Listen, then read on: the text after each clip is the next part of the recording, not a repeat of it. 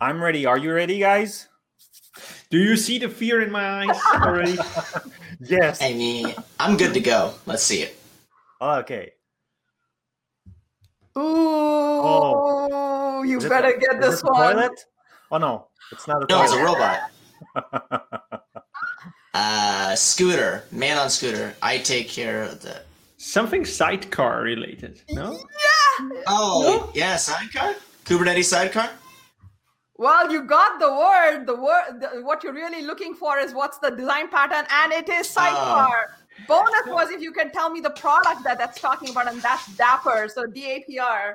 So yay! Yeah, I love GitHub Actions. GitHub Actions gives you endless flexibility, right? And I mentioned earlier that there are tons of actions that have been built by the Azure team to actually deploy and do all sorts of different things. It's not just deploying either. So, for instance, if you need to run scans on your Azure containers to make sure that they're secure, if you want to run AKS commands using kubectl, you can do all these things, right? I love GitHub Actions, and I talk about it a lot. And I hope people take advantage of all the cool things you can do in Azure with GitHub Actions. So, what is Teams in AI? It'd be great to understand a little bit more about it.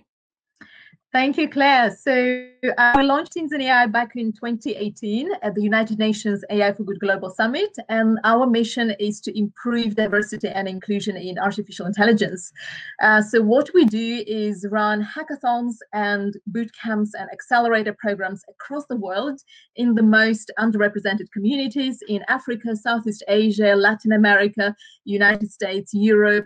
So pretty much every single continent. We're very inclusive of neurodiversity, of every single diversity of all spectrums. And we are doing this with the mission to improve diversity in AI and to really empower communities around the globe to innovate using artificial intelligence for impact and for good. I just learned about a new one called the Odin Project, which I'm really interested in looking at. It calls itself a full-time, free, full-stack boot camp.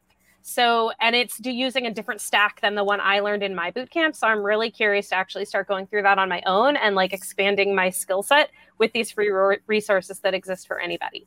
And this is one of my favorite productivity tips. Pin the channels that you use often so you don't have to scroll through all your teams to find it. And then once you have that channel open, you can see all the applications in a channel. So for this one, I have my product brochure, which is a PowerPoint application. I have the project plan, which is Planner, and you can see all of them up top, and I can access them directly from the channel without having to switch screens. The next thing I want to talk about, kind of on that same note, is I want to talk about the Uno platform, which just released version 3.6. And the Uno platform, if you're not familiar, is a platform for building cross-platform apps in C# or XAML that will run on Mac, Windows, Linux, or iOS, Android, and even on the web using WebView, WebAssembly. And with the 3.6 version, on day 0, they are supporting Win UI 3.0 because of Project Reunion. So check out the Uno platform. It's a really cool project. It's open source, and it's a good way to cross-develop stuff. So it's really fascinating to be able to talk to a few people. And in fact, we have a video, if we can play it, that does a little bit of a review of the last 3 weeks that we've done the episode. Are you ready, Terry? Are you ready? It is our quick fire round of questions. What was your first programming language? QBasic. Python. It was SQL, maybe PHP, but I don't tell people that one. I was like, oh my God, did I save a life? Have I done this? This is amazing. A Bit of AI Show with your hosts, Henk and Amy.